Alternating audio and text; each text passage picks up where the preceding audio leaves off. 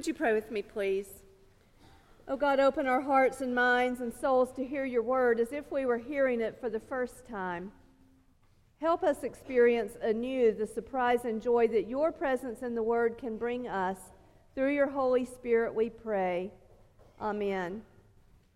So it is still Easter, and one of the traditional greetings of the church at Easter is for me to say to you, Christ is risen, and you to say back, the Lord is risen indeed, and then we say together, Alleluia, Alleluia, Alleluia. So we're going to practice that because we're going to need it at the end of the sermon, okay? Christ is risen. Alleluia, Alleluia, Alleluia. You can do better. Let's get excited. Christ is risen. Alleluia, Alleluia, Alleluia.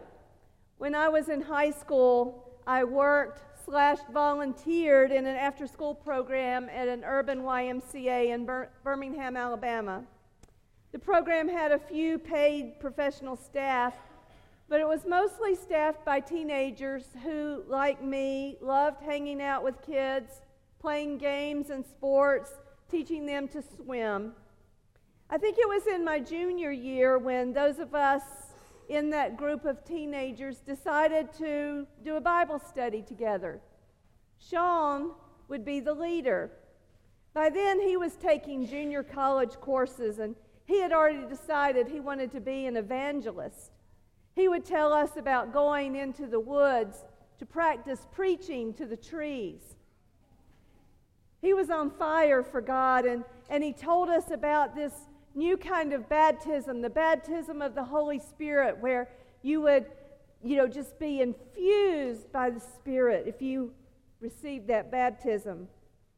I remember the day he interpreted part of the book of Revelation for us, and I went home terrified, hoping that the prophecies would not happen in my lifetime. And after that day, some in the group, including my best friend, dropped out. And for a while, it caused a rift in our friendship. But I stuck with the Bible study, continuing to learn things about the Bible that certainly were not being taught in my middle-class, white, suburban United Methodist Church. It's been a long time ago, so I don't remember exactly how it happened. But Sean and his friend Ricky had also met some other Christians there in Birmingham who had the same type of theology, and somehow my friend Kathy and I ended up at the home of another couple one afternoon with Sean and Ricky. So there were 6 of us there, and I remember that I was pretty uncomfortable the whole time, and finally it was time to leave, and we stood up and gathered in a circle, holding hands as we prayed together, and you've been in those types of circles. And it was that typical circle until Sean and Ricky and the other couple started praying in tongues. And I opened an eye to see what was happening, and I saw Kathy across the circle with an eye open, with a panic-stricken look on her face, which I am sure was the same look that was on my face, and we didn't know what to do. I think we stayed for the amen, but we got out of there as quickly as we could afterwards, and I didn't go to Sean's Bible study anymore after that. That was my first major crisis of faith. It wasn't until years later, when I was working on my Master's of Christian Education, that I studied James Fowler's research into the stages of faith, and I learned that was actually a time when I was moving from one stage of faith to another, and I was beginning to claim my faith for myself and figuring out what it was that I believed. But at the time, what I felt was shame and embarrassment that my faith did not measure up, that my faith was not big enough for these other Christians. And so I felt very alone at that time because I could have never spoken out loud what I was feeling then. And I would have never thought to talk to one of the pastors at my church. I had never heard of spiritual formation or spiritual directors, and I would have given no credence to any such thing anyway. My faith was all in my head. And that's what makes this Sunday so important. Now that the euphoria of Easter has subsided, the Carolina Brass packed up their instruments and went home. The lilies and the ferns and the geraniums mostly got picked up or got thrown away. Easter brunch is over, and all that's left is the credit card bill. Thank goodness the butterflies are still here. But I wonder how many of us are saying to ourselves, now what? Do I really believe that Easter story? Maybe there are a few who are like, so what? And that brings us to the text for the day. There are two stories in this text that Becky read. These are the next two immediately following the Easter proclamation that we heard read last week. John describes two more resurrection appearances by Jesus to the disciples. In the first appearance, Thomas is not with them. And when the others tell Thomas, he's like, I don't believe y'all. Y'all are crazy. Dead men do not rise from the dead. They never did. They never will. So unless I see him and touch him for myself, I am not believing anything of the kind. In an essay entitled, "This is My Body," Debbie Thomas writes this: what strikes me most about Thomas's story is not that he doubted, but that he did so publicly without shame or guilt, and that his faith community allowed him to do so. Because isn't this all of us on the Sunday after Easter? Don't we all wonder sometimes if the miracle of resurrection will hold in ordinary time? If nothing else, Thomas reassures me that faith doesn't have to be straightforward. The business of accepting the resurrection, of living it out, of sharing it with the world is tough. It's okay to waver. It's okay to take our time.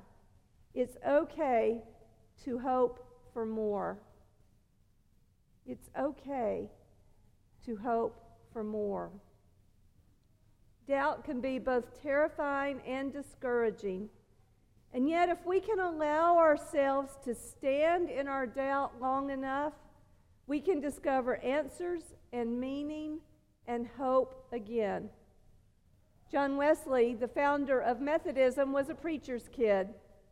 He was trained for the priesthood at Oxford, and he was an ordained Anglican priest.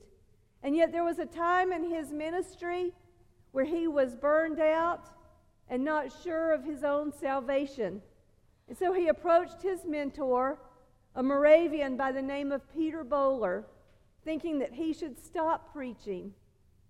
And Böhler replied, "By no means." Then Wesley asked, "But what can I preach?" And Böhler answered, "Preach faith till you have it, and then because you have it, you will preach faith." Preach faith. I would say practice faith until you have it. And then, because you have it, you will preach faith.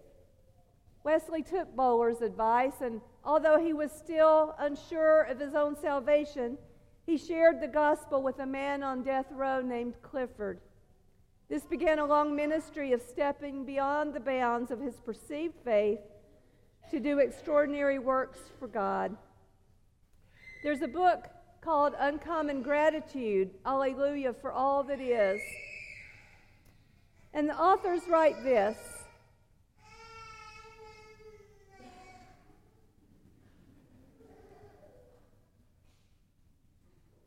There is simply a point in life when reason fails to satisfy our awareness of what is clearly unreasonable and clearly real at the same time, like love and self-sacrifice and trust and good.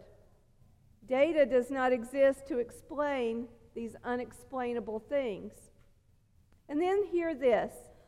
Then only the doubt that opens our hearts to what we cannot comprehend, only the doubt that makes us rabidly pursue the truth, only the doubt that moves us beyond complacency, only the doubt that corrects mythologies not worthy of faith can lead us to the purer air of spiritual truth.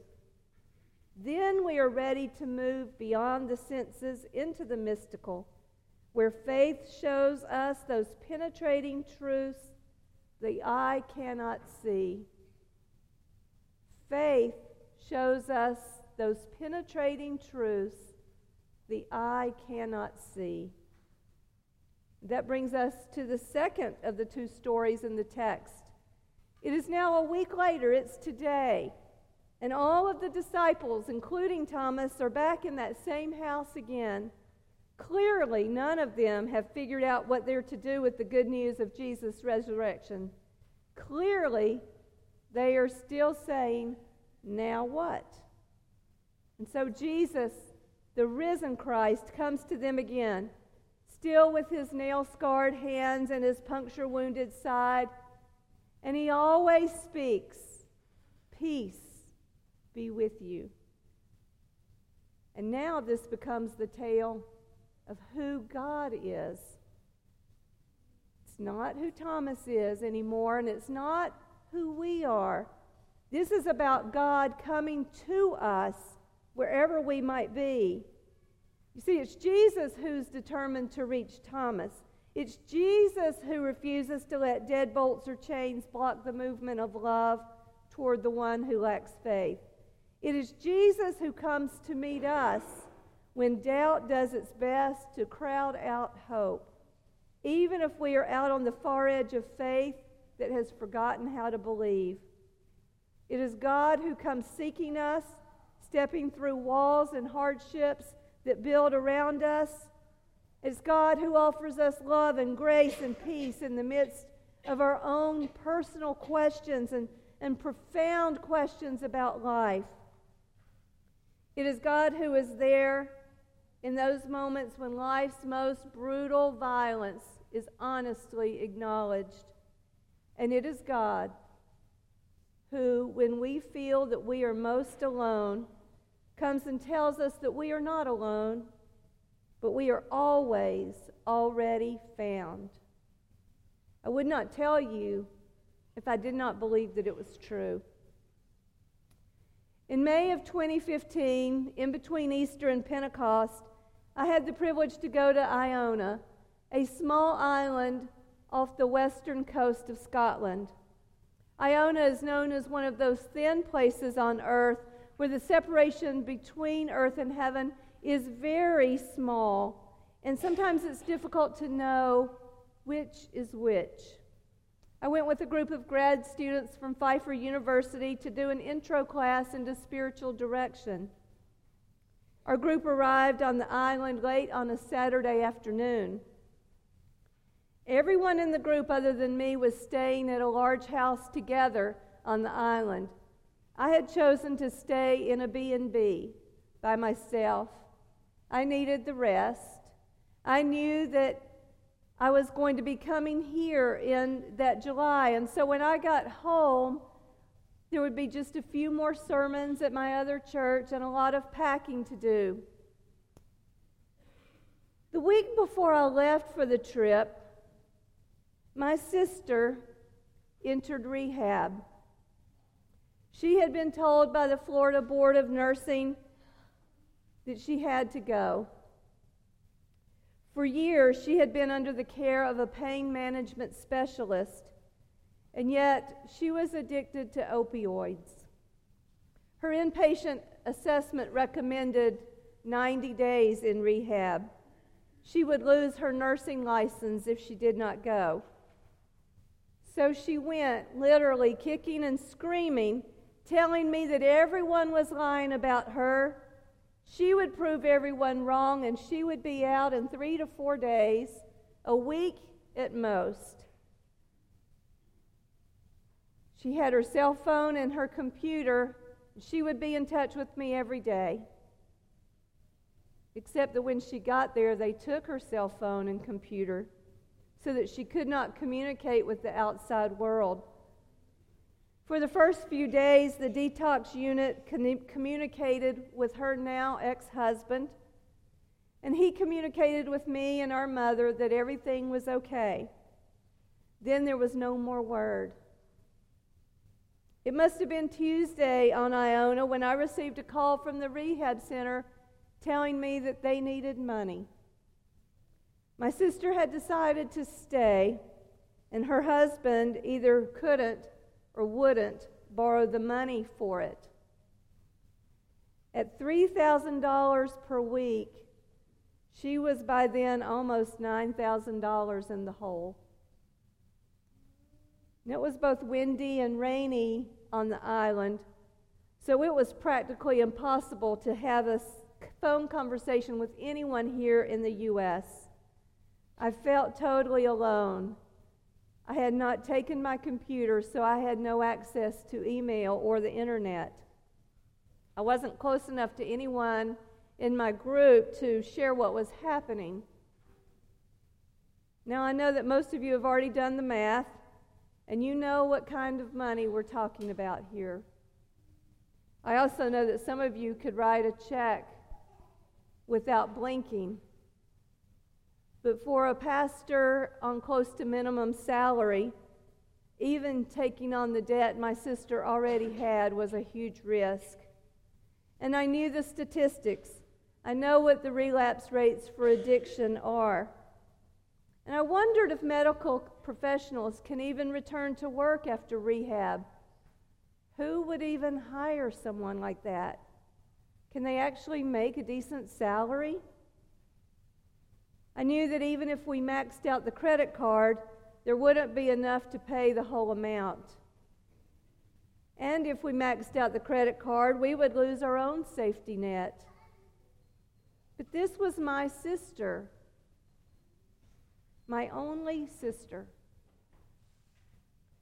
I didn't sleep at all on Tuesday night, and I was totally disengaged from the group all day Wednesday.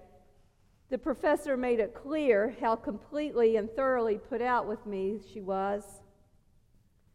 I was able to get through to John long enough to ask him to put the current charges and the past few charges on the credit card, but I was still unsure what to do about the rest. An idea had come into my mind to borrow the rest of the money from my 401k, but that would be a tremendous risk. There would be no way that I could make the payments if my sister couldn't get a job and keep it. And this image of her homeless on the streets, pushing the shopping cart and standing in soup kitchen lines kept swirling around in my mind. I got into bed on Wednesday night in a deep state of anxiety. I felt as though I was going to bust a blood vessel in my head and just stroke out. Talking about it, even now, makes me feel the angst of that night. And it was dark, and the wind was still swirling as much as my mind was swirling. And I was huddled up in fear, cold and alone on an island thousands of miles away from home. God, help me, was the only prayer that I could pray. And then it happened. I didn't see him, but I could feel his presence. My body was filled with a warmth that was not the heat. I didn't hear it with my ears, but I heard it nonetheless. Peace be with you. Peace be with you. always the sign that the risen Christ is with us. I knew in that moment what to do. And then I slept. You see, this is about our God coming to us, wherever we might be. This is the risen Christ who is determined to reach each one of us. It is the risen Christ who refuses to let deadbolts and chains block the movement of love toward those of us who lack faith. It is the risen Christ who comes to us even when doubt does its best to crowd out hope, even if we are out on the far edge of faith and have forgotten how to believe. Our God comes seeking us, stepping through walls that hardship builds around us, offering us love and grace and peace in the midst of our most profound and desperate questions about life. Our God is there in those moments when life's most brutal violence is honestly acknowledged. And it is our God who, when we feel most alone, comes and tells us that we are not alone, but we are always already found. I would not tell you if I did not know that it is true. That's the end of my part of the story. But I wonder if you might be interested in hearing the rest. Do you want to know more? The short version. I borrowed the money from my 401k. I loaned it to my sister. Next month, she will have been clean for 4 years with no relapse. She has a decent job in the medical profession. Not the one that she wants yet, but one that pays the bills nonetheless. She attends meetings, both NA and AA, several times per week. She leads a meeting especially for nurses. She is tested regularly for alcohol and drugs and has never failed a test.